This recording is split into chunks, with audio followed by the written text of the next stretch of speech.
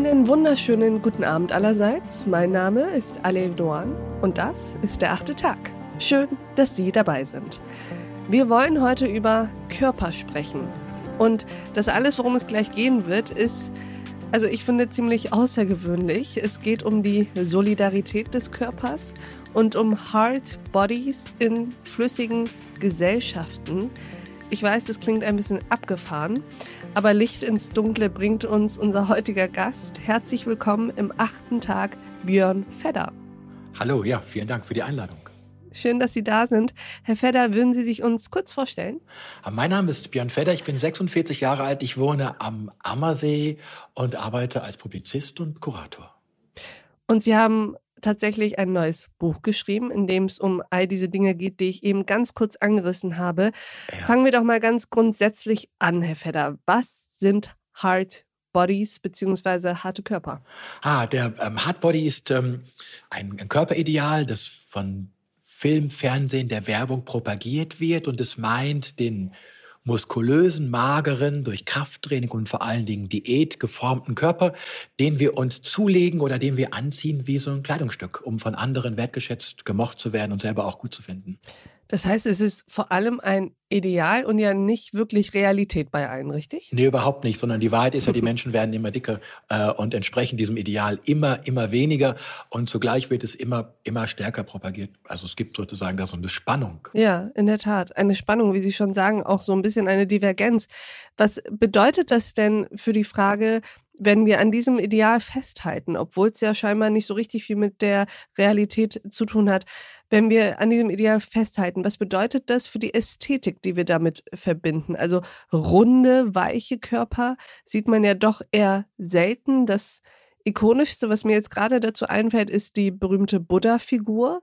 Aber darüber hinaus sind es ja genau die Figuren, die Sie eben oder die Körper, die Sie eben beschrieben haben. Was heißt das? Was sagt das aus über unser Ästhetikempfinden?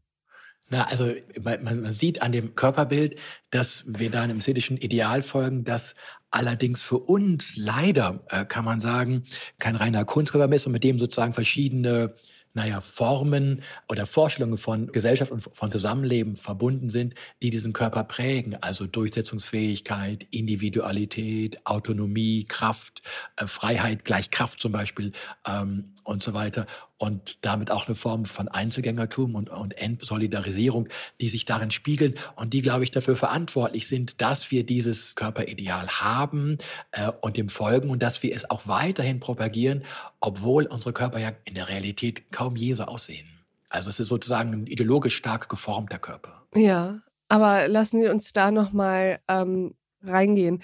Sie sagten eben die Entsolidarisierung. Erklären Sie uns nochmal, inwiefern dieses Körperideal der Solidarität entgegenwirkt.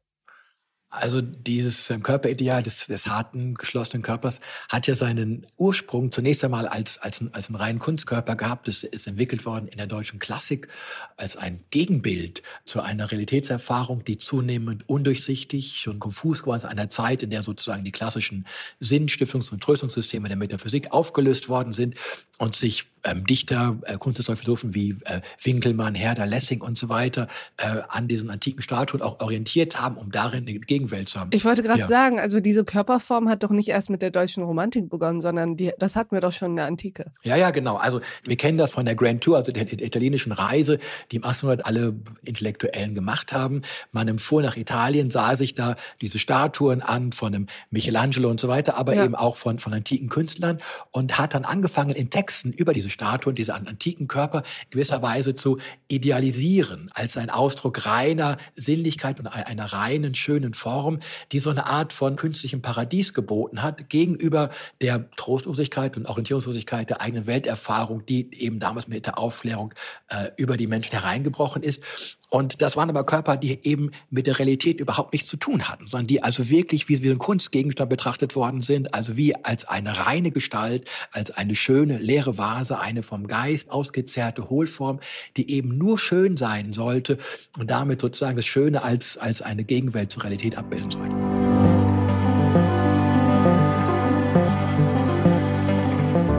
Und dieses Gespräch geht natürlich noch weiter.